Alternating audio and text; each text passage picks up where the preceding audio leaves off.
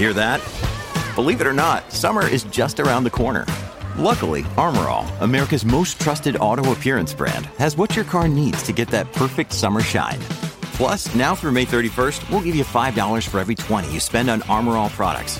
That means car wash pods, protectant, tire shine, you name it.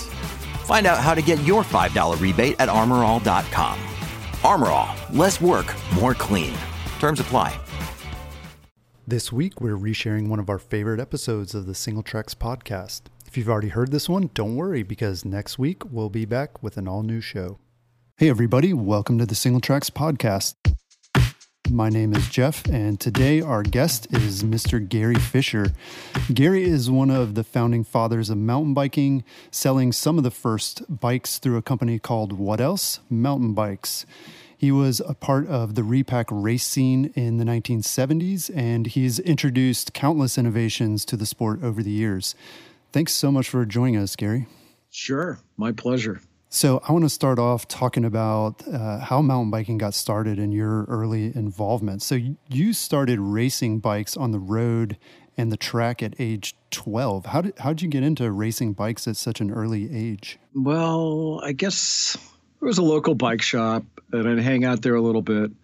And the older guys, the 14 or 15-year-olds, they were all like into it. And I went on a ride with them, and they were saying, "You're too little. You can't come with us."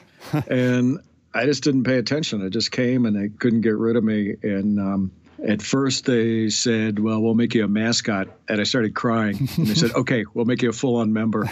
And it was just that whole thing of getting away from everything and having your freedom. Yeah. And then, some older kids, some other kids to have a good time with. Yeah. And that whole thing. I find it interesting because right now everybody's, really excited about NICA, which is getting, younger people into mountain biking, competing in mountain biking. Yeah. And we kind of talk about it like it's a new thing, but yeah, that's why I was really interested in hear that you did that. When I was 12, it was not cool at all. Seventh grade. And this girl sees me in my bike outfit, little girl socks, little wool shorts, the little jersey and everything. And she just said, what a farmer. And she told all the other kids, and I just had to take it for about 6 months. It was not cool at all to be doing that. And that was in the 60s, and it was tiny, but the sport almost died. There were very few people riding bikes, unless you were a little kid or something like that. But that was then. This whole notion of off-road, goodness. Now, come on, off-road, that's over 120 years old. People first rode bicycles. It was all off-road. But ours was a notion of going fast off-road and having a lot of fun with it, because that was the scene in Marin County when I was like a teenager, when I was like into high school, was the Larkspur Canyon Gang. That was out of Redwood High School, and it was the people that invented the drum circle, believe it or not, in the 60s, Wow. The early 60s. And it was like going out on Mount Tam and having all this outdoors to ourselves. It was amazing, Yeah. And the bikes, I was a bike racer, serious. But these bikes we were using were just like balloon tire. Come on, something big and fat that you could like rip, have fun with. And the downside of it is that the brakes were horrible, and they didn't last very long. So you go out with 6 people, and you come back with 3 of them dragging parts. But the whole idea was party in the woods, party in the woods, party in the woods, Yeah. And my involvement was I named the sport, called it mountain bikes. I did a lot of publicity behind it because my family comes out of Hollywood. And my mother taught me publicity, first for the bike race team, Velo Club Tamalpais, and then later on, for the company named Mountain Bikes and with Charlie Kelly. And we put on a very simple format race, downhill time trial, still using it today. Yeah. Hope Toledo. It's a pretty cool format. There are other formats that have come up that are incredible too. And what's happened, my involvement, I just loved this from the very beginning, saying, man, this is like limitless and like what people can do. Yeah. And the whole roller coaster thing and going crazy on a bike, that hadn't been done before. Yeah. I mean, people in the off-road were sedate and all that. We were not sedate. We were having fun. I mean, Larkspur Canyon Gang, we do Derby night. Derby night would be like a big wide place, out there in the woods that we knew about, nobody else did. And it'd be full moon night. And you start the first hour, you'd have cocktail hour, and we'd bring a lot of beer. And everybody drink a lot of beer for about the first hour, and you'd like ride around in this big clearing and one hand on the beer, one hand on the bars, and try to say hello and try to have your drinks and everything and not spill the beer because that wasn't cool. Then the second hour, you get the serious derbying. And, the bikes were such where if you fell down, other people would run right over you, and ride over you and everything. Anyway, there's a big old party. Yeah. And that wasn't the nighttime activity and parties in the city and things that these guys, Casey Sauna Band put together, who was a musician and everything. And then the off-road shenanigans. Yeah. Those guys, that's where I sort of figured out this was a lot of fun. And that was like when I was in high school. And that was like I was class of 68 at Redwood. Okay. And I was doing a lot of other things at the same time. I got thrown out of racing because my hair was too long. It was just over my ears. You couldn't believe it. And about the same time, I met this band called the Grateful Dead. And they had played a gig down in Pescadero, California, along with the Quicksilver Messenger Service. I'm sure you remember them if you're a 60s San Francisco sound person. Anyway, they played 3 nights in a row. Less than 100 people showed up. I mean, my God, these bands are popular. And you listen to like that old stuff of the Dead. I mean, oh, man. It was like they used Altic Lansing horns. They were these ridiculous, aluminum horns. Yeah. That was the PA system. Wow. And everything else just ran through.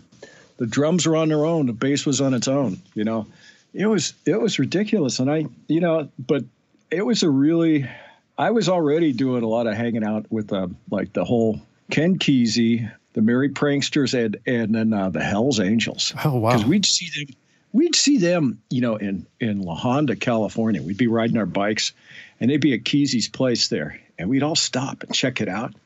And then later on, we'd be down in Pescadero and in San Gregorio, and they'd come on their motorcycles, and they'd check us out, on our bikes. The little skinny kids, like 18-year-olds, like 15, 18, and the ringleader of our gang was this Larry Walpole, and he was an old Englishman out of East London, had the heavy Cockney accent, worked for Pan Am as a mechanic, and was just like great and hilarious. And we go over to his house and read all the old bike magazines, like British Cycling Weekly, the UK, and then also Miroir de Cycliste. It was like a French magazine. And it was like I never saw anybody ride a bike in Europe until I was in my 20s because there were no video at the time. Right. And it was like it wasn't on TV ever, so you'd never see people doing it. And anybody you'd see out riding at the time in the 60s,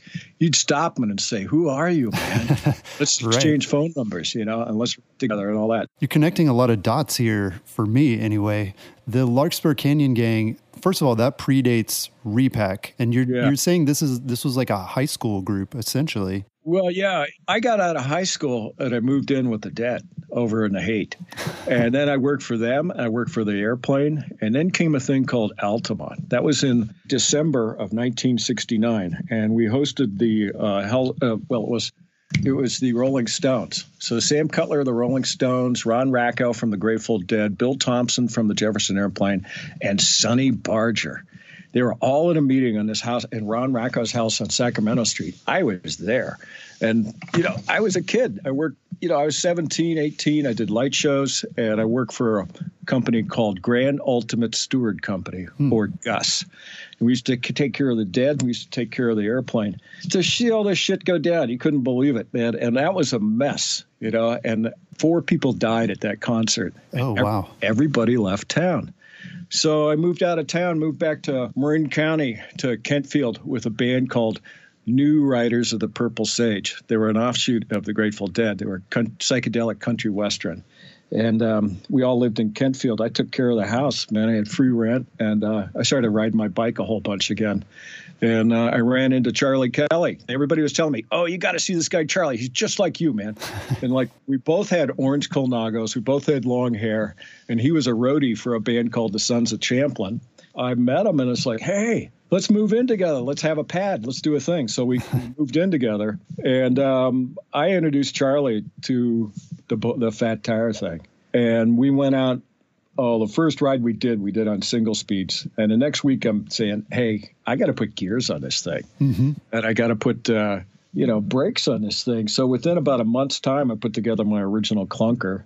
Then the next month I put one together for Charlie. This was in September of 1974. And later on in December was a cyclocross race I rode. I rode my cross bike. And I met the guys from Cupertino.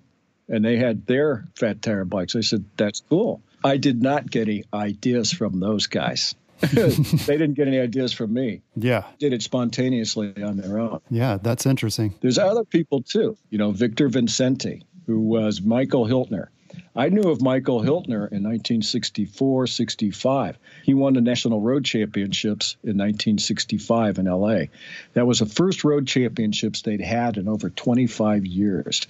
Everything else was on the track all that time. Uh-huh. So it was in Northern California. Southern California was a resurgence of road racing in the 60s, in the mid to late 60s. And then came the 70s. 73 was a gas war, and things went nuts. I mean, it was like bikes went from 4.7 million sales in 1 year to 15 million. Whoa. 74. It was crazy, And everybody had to have a bike, and it was the bike craze.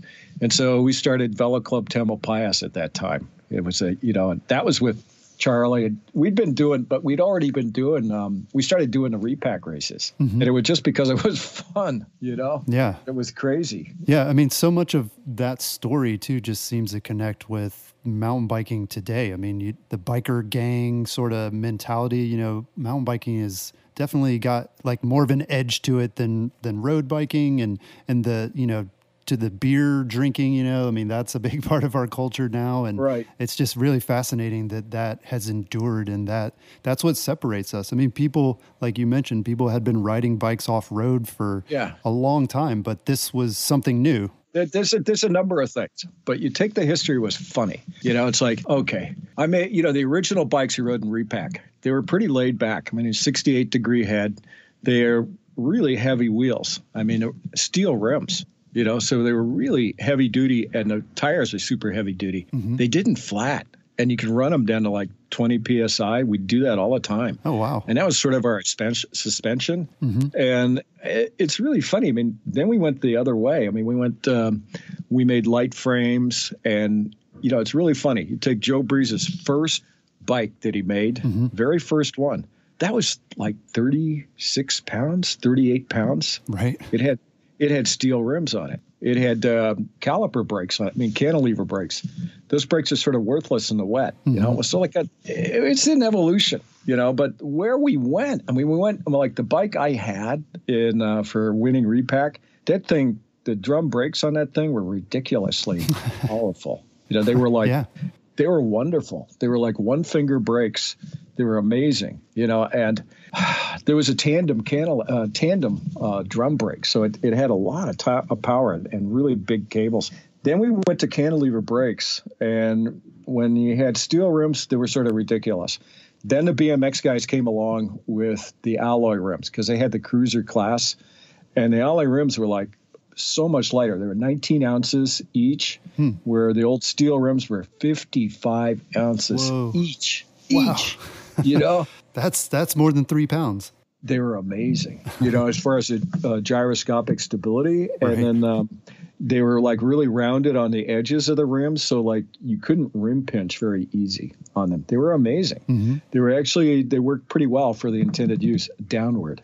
Climbing, it was horrible, so all of a sudden, 1979, we start this company, Mountain Bikes, and we can put together a bike that's like 27 pounds. That bike does not go downhill like the old bikes do, believe me. But it sure does climb. And then the races start, and all the racing and everything. And we get into this lighter and lighter and lighter thing, super light. The race is won and lost on the climb. So, and then comes John Tomac, and he is riding a 73-degree head angle, and he dropped bars, And Charlie Cunningham had drop bars, but his bars started from a pretty high position. So they didn't go down that far. And the same with like Scott Nichols was running drop bars. But it was all about climbing and, make it to the top fast and making all your time there and everything. Yeah. And bikes just started to reflect that. And, thank God it's come full circle. Yeah. Well, but it's only come full circle in my mind just within the last few years. I mean, we're still seeing that evolution back toward the original. I was talking to Joe Breeze about those early bikes that he made and, talking about a 68-degree head tube angle. I mean, that's what everybody's going to now for like a trail bike, and it's kind of like we're going back to that, and the tires too, that you were saying how the old tires could run them really low pressures. And it's like the last few years, people are saying, geez, it's actually kind of nice running them at 20 PSI. Let's see what we can do to make that happen. Right. And you look at what they're doing with all the inserts on the down DH tires and everything. They're finally getting to a place where you can have your cake and eat it too. There was a period of time where like people were running like 40 PSI, 45 all the time because they were just worried about rim pinch. That was a big, and they were getting to be horrible bikes to ride, and it was before, we got into really good suspension, and the first suspension was, really squirrely and awful. Right. Yeah. I mean, you were one of the first to add suspension to a mountain bike. What did people think about it at that time? Did they think it was a good thing? Did they think it was weird? Did they think it was cheating? I had to argue with my sales guys tooth and nail. They were like, nobody's going to buy that. And this was the Mount Tam in 1991. And it was basically a suspension-ready design that I did with Paul Turner, and we were the first ones to have a bike that came with a shock fork. Mm-hmm. And my sales guys were saying, look, man, it adds $400 to the cost, to the sales point of the bike. It adds a couple of pounds, and everybody was in a weight war. Yeah. And they just like, no.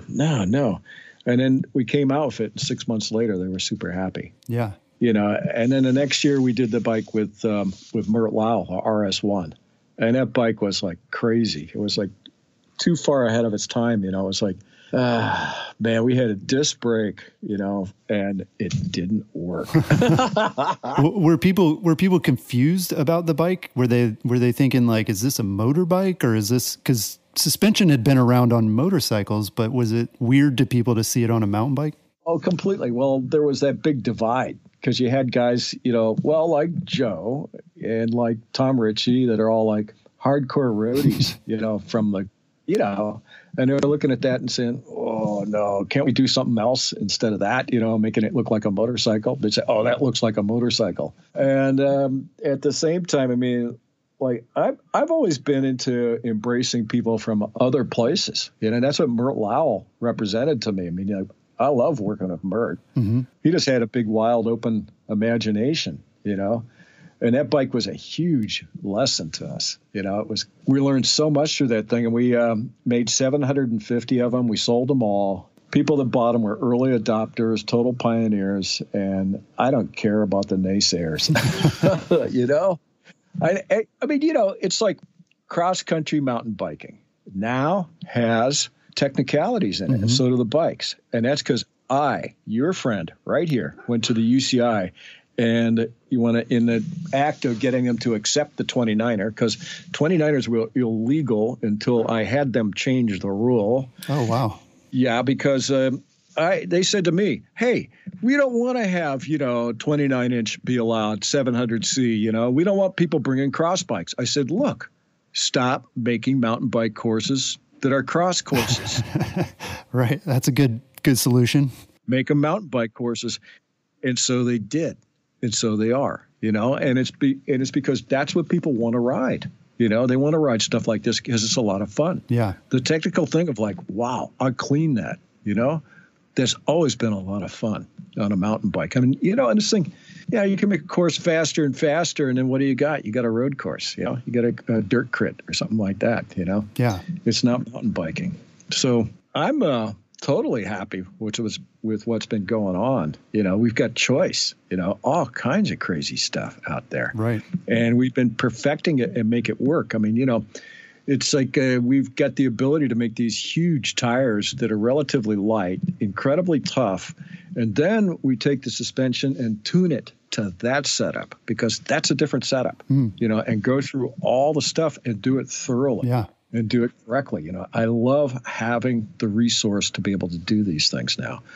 So, you're going to be able to get a bike that really suits what your needs are, what you as a rider likes, groks. I mean, come on. and that's the funny thing. I mean, we're not all about just time. I mean, we still got the downhill is always fascinating because it's judged by time, but man, we got all these other events now that it's just not always just flat out time, Yeah. Well, you were involved in a lot of the competition stuff in the 90s, right? Working with race teams and...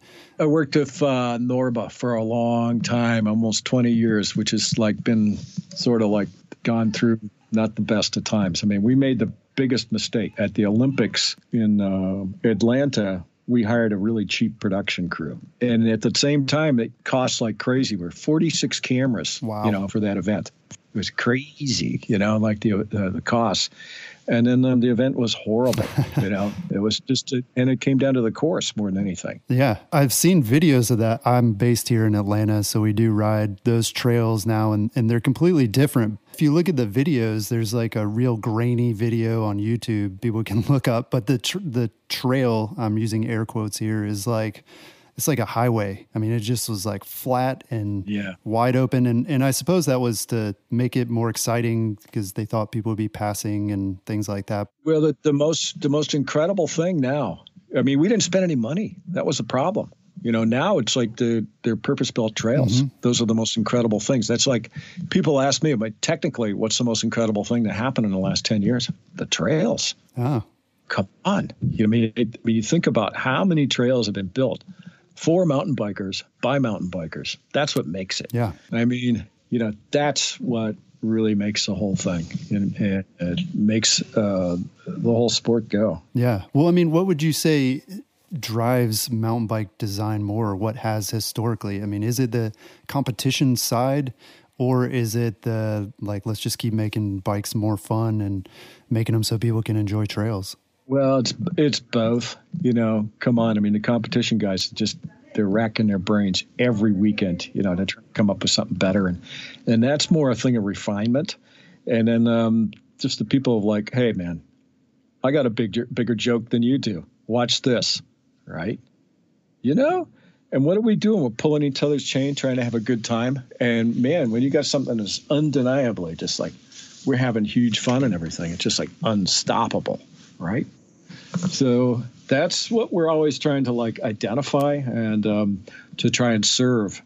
And we do we've done maybe almost too good of a job of it, in that we make all these different permutations of bikes, 1 million permutations of bikes, and not enough people to tell you, just ride this one. You'll be so happy. You can't stand it. You know what I'm saying? We get too hung up in the decision. But hey, we're working on that too. I mean, it's a huge part of what we're doing right now as a company is working on the way that we present our bikes and that we show people. And it's more about, hey, you can do this, or this is possible, or this is a lot of fun, instead of the nut and bolt part of it, just this is this type of tire and that type of thing, because really it's 90% of people in the business to get excited about all that technical stuff, and only 30% of humans get excited about that. The rest of them are going like, come on. Yeah, I mean, you're selling an experience, people don't want to get weighed down in the technical details. They just want to, most of us just want to go out and have fun.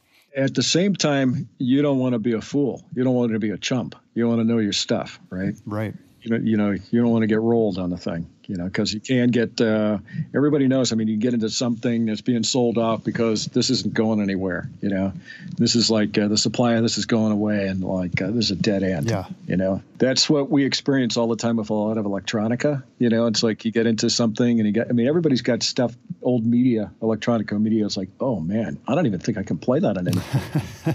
Right. Yeah, a friend just handed me a CD-ROM with some photos from a ride. And I was like, I don't know what to do with this. I'm sorry. It's like, oh, man, really? Yeah, exactly. Yeah. And 10 years ago, it's a little bit, well, of course. Right. We're going to take a quick break, but when we come back, we'll talk about the first carbon fiber mountain bikes, bike culture, and some of the challenges the industry is facing. Stay tuned. You can't see me, but I'm wearing an awesome Singletracks hat right now. It's actually the reason my voice sounds so amazing. Okay, so maybe not, but you never know until you get a hat for yourself. Go to shop.singletracks.com to find Singletracks hats, t-shirts, stickers, tubular headwear, and can coolers. Shipping is free within the USA, and your purchase helps support the Singletracks podcast. That's shop.singletracks.com, and thank you for your support. So you were one of the first to experiment with carbon fiber mountain bike frames. So what were some of the challenges involved in that in the early days? Well, the early days was trying to get those big companies to really do something that really worked. It was hard. I mean, our first carbon fiber experience was with Toray, which was a big Japanese company, and they still make a ton of carbon fiber for the industry and for bikes and everything.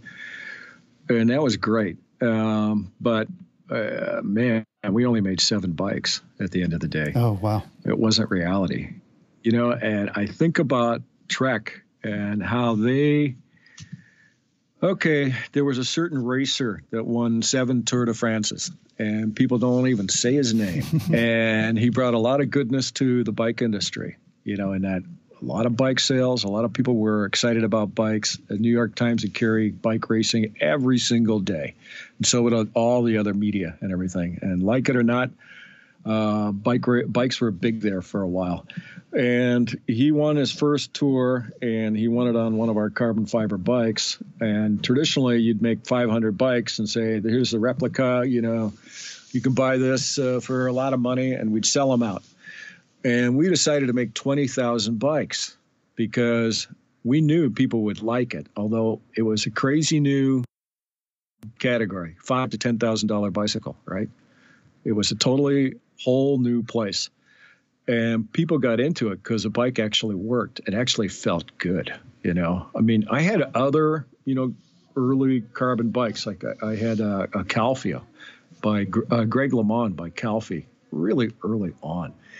And that bike was a cool, concept, and it rode pretty nice, but man, it was dead, and it wasn't that light. It was amazing. I had an aluminum frame that was lighter than that one. It was crazy. I mean, everything has evolved, and it keeps going. And that's the thing we did is we built a lot of those bikes, and we sold them all. And instead of a dealer being able to sell 1 or maybe 2, they sold like 10 or 20. Wow. So there was a lot of demand for that. I mean, were people skeptical though? No, because we had a guarantee, and our guarantee's always been good. We got a great reputation for guarantee. So they weren't skeptical. I mean, a skepticism is like, wow, do you trust carbon? Right.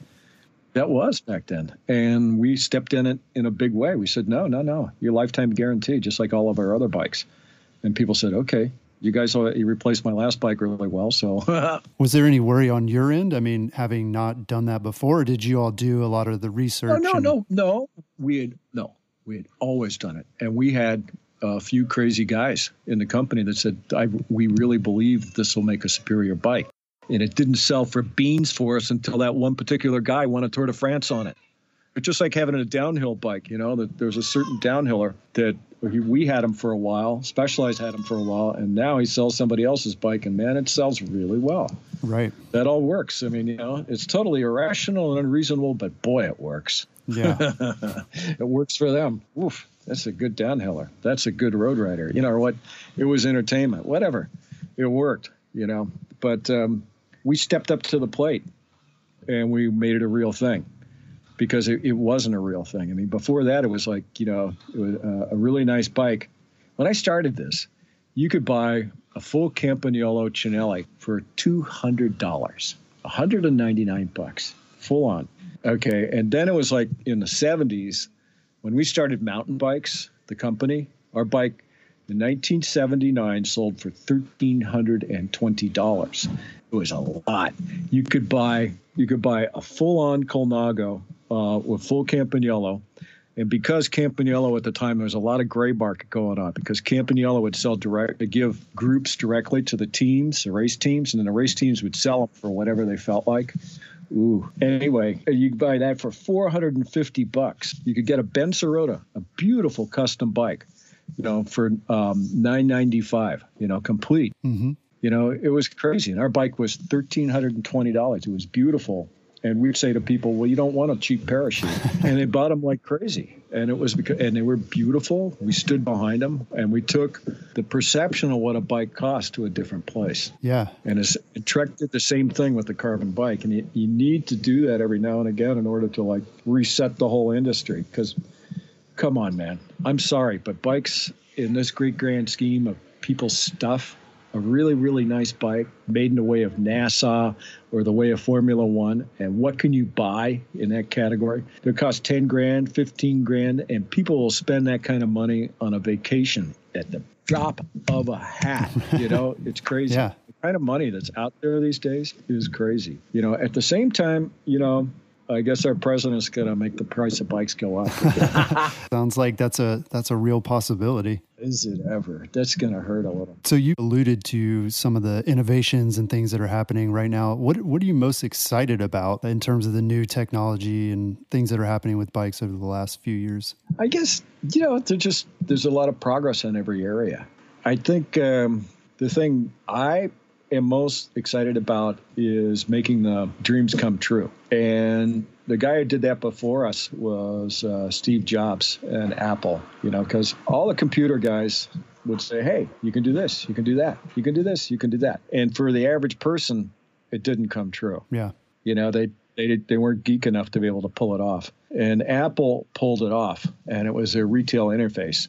And that's what I'm talking about. Yeah. It's like being able to have a place of respectfulness for anybody, mm-hmm. and of help, and of information. And, it's the old thing, the old Pogo cartoon. We have met the enemy and he is us, right?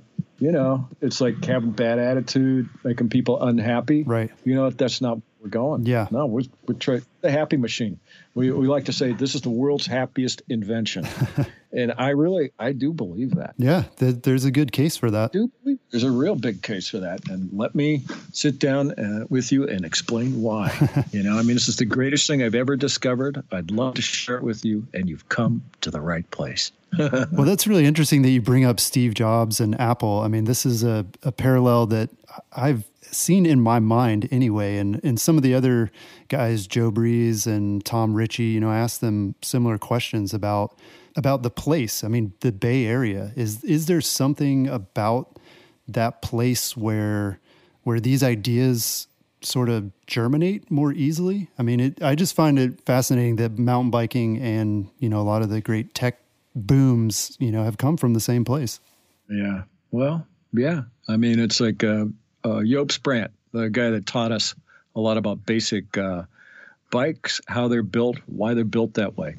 Now, he worked for Hewlett-Packard, and you can also see a placard that dedicated to him on the Stanford Linear Accelerator.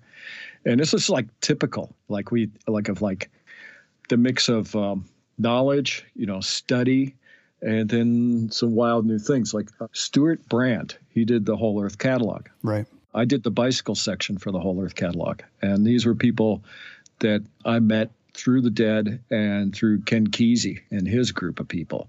These guys, it's always been the attitude of like, well, why not? We can do that. Yeah.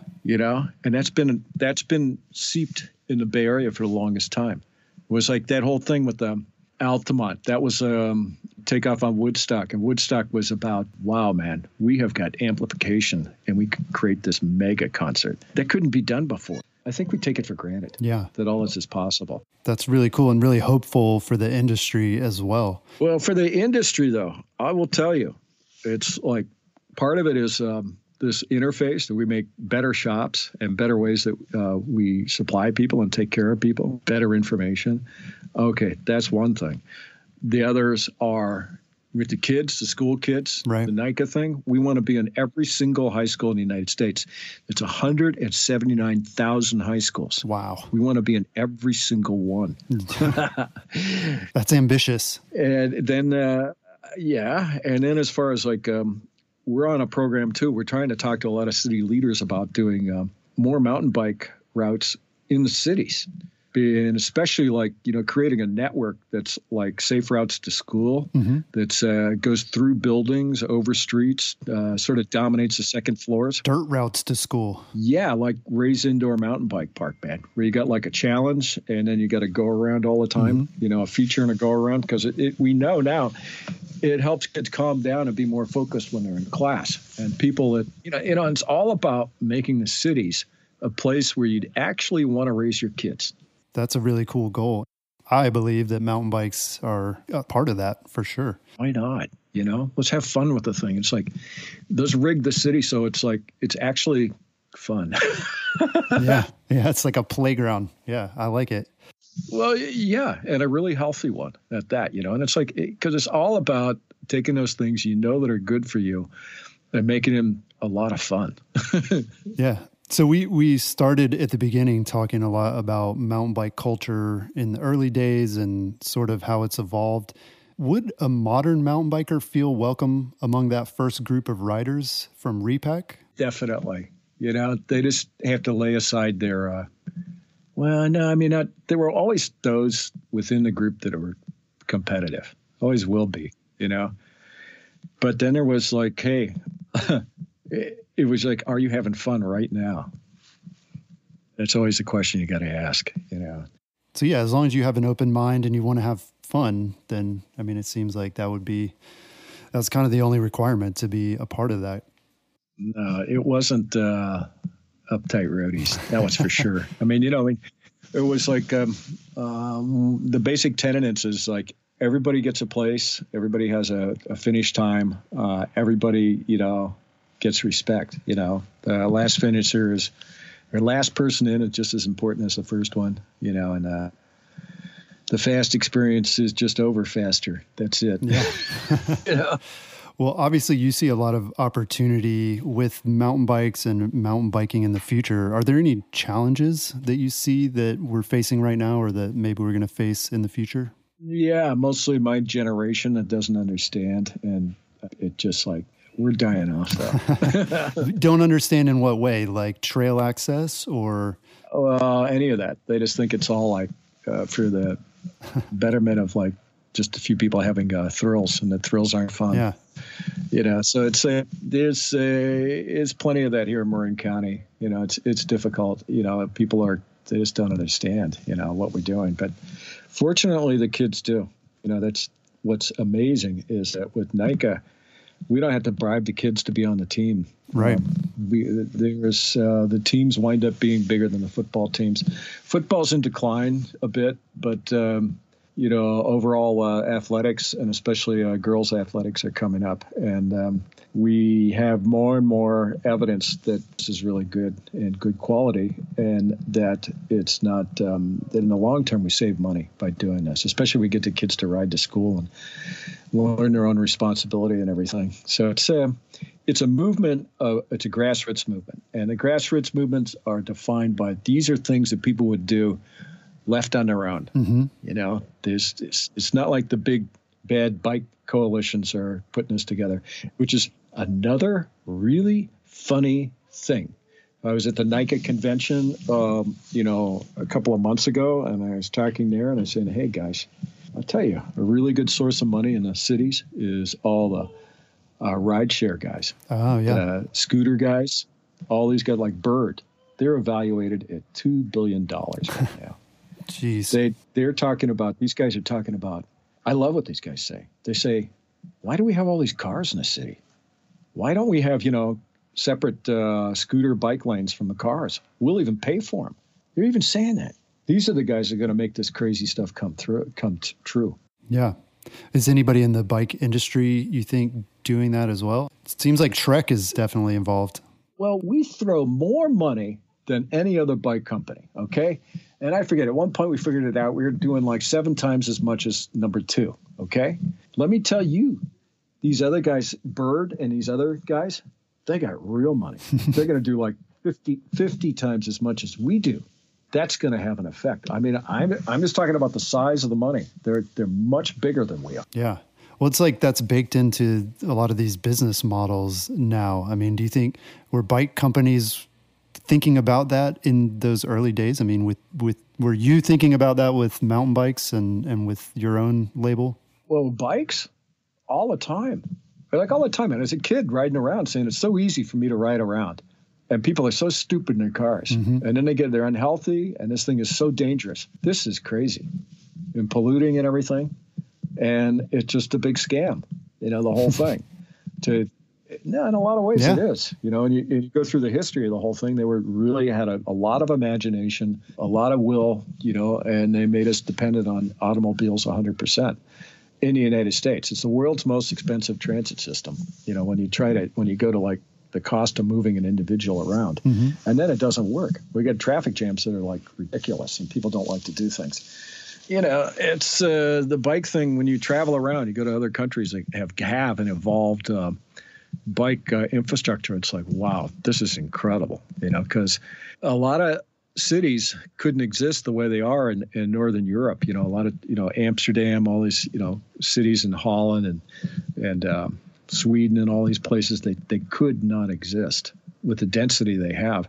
It's like going to Tokyo. I mean, there are 20 million people in Tokyo. It's one of the largest cities on earth. And they use subways and bikes and walking like you can't believe. Yeah. There are bikes everywhere, From an engineering standpoint, that city would be absolutely impossible without those 3 things, And ours is, we went on a program in the States of getting rid of pedestrian and bicycle and and transit. Starting in 1932. General Motors, it was Chairman Sloan. He was a genius of General Motors, and he formed a consortium with Standard Oil, Mack Truck, Firestone Tire. They bought up 87 different rail entities in the United States. They put them all out of business.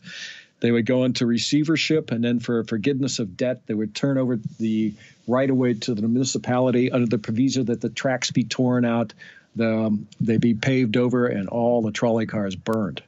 Now, in 1947, the U.S. government found them all guilty of a conspiracy.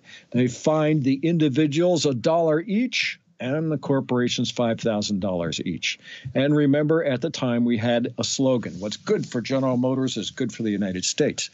Now, in 1956, Dwight Eisenhower, our president, spent more money than ever before had been spent, and actually than ever has been spent since, adjusted for inflation, on one thing. That's the interstate freeway system. We're having a hard time repairing the thing right now, It doesn't move people around so much. So it's like we made a heavy-duty investment in that, and for us to back out of it, it's sort of painful. You realize this when you travel in Europe, go to Asia, and especially not China. Oh, man, they put in a ton of high-speed rail. They realized that, cars were not going to be the answer, and we're just going to create more of a pollution thing. And they're trying to get a hold of their whole pollution because they're trying to, create a good environment for people to raise their families. And we're going the other direction. We're saying, nah. Yeah.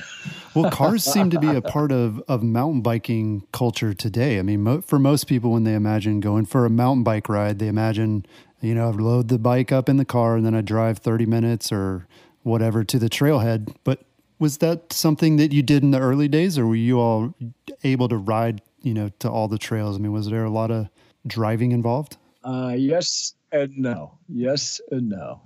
Come on. I mean, like I was a hardcore. I'd say I'm going to ride to everything, right?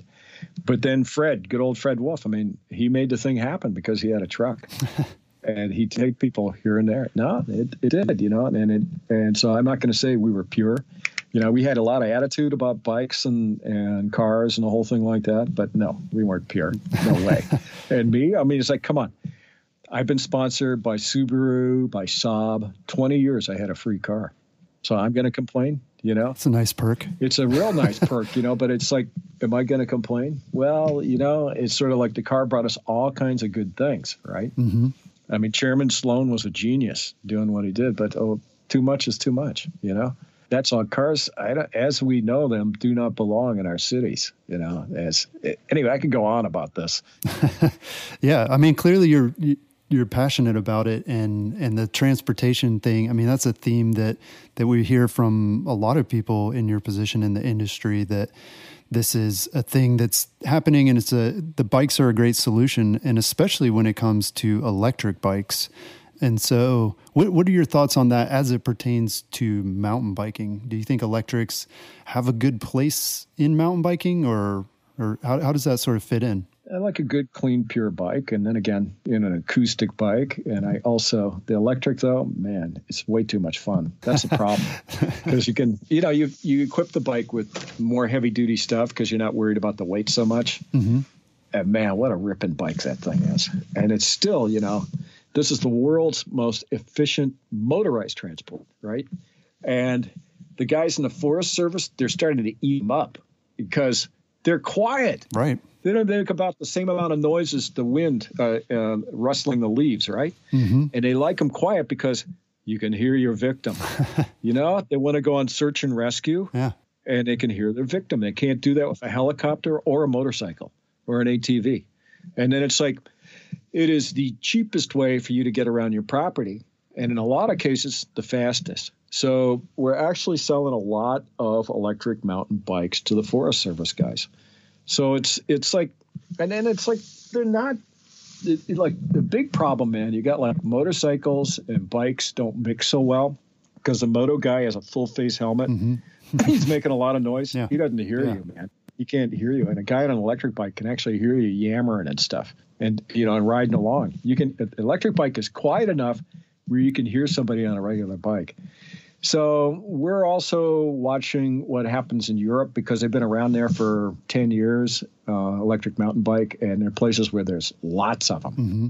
And they're just suffering sometimes from there's a lot of mountain bikers. So then you got to direct things and make things and deal with the pressure. But it's funny. I mean, we had our Marin County Board of Supervisors had a meeting a couple of months ago, they announced a meeting and said, we plan to ban electric mountain bikes from the water district and all the territory out here.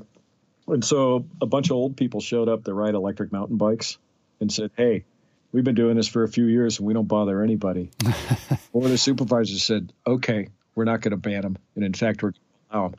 I'm telling you, the old people run this place called Marin County. There's a bunch of old people here. And there are other counties. It's the oldest population in the whole Bay Area.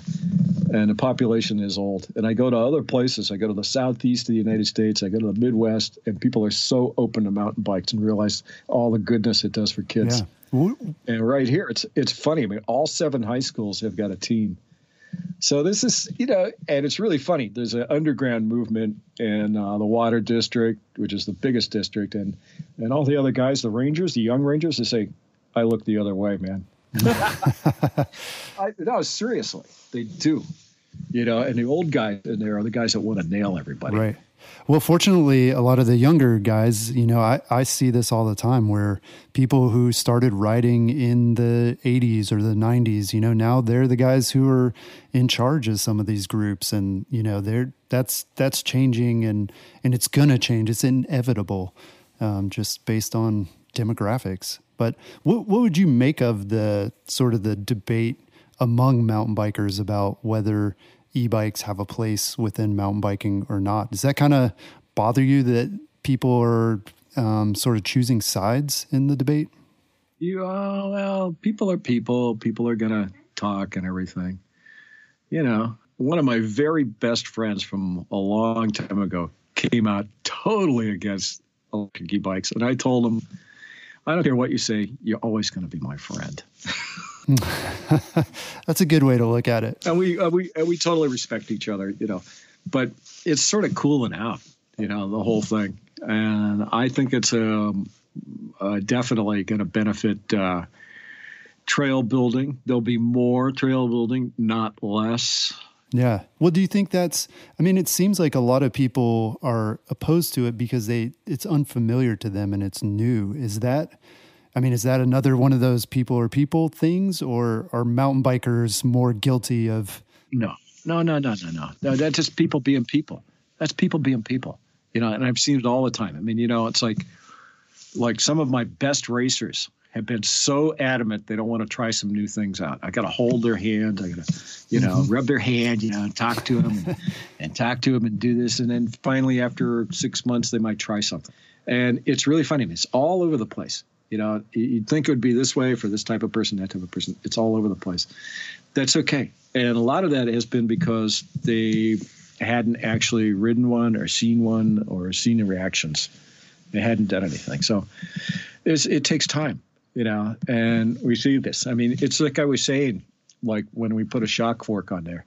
A unit crown fork, that was the look.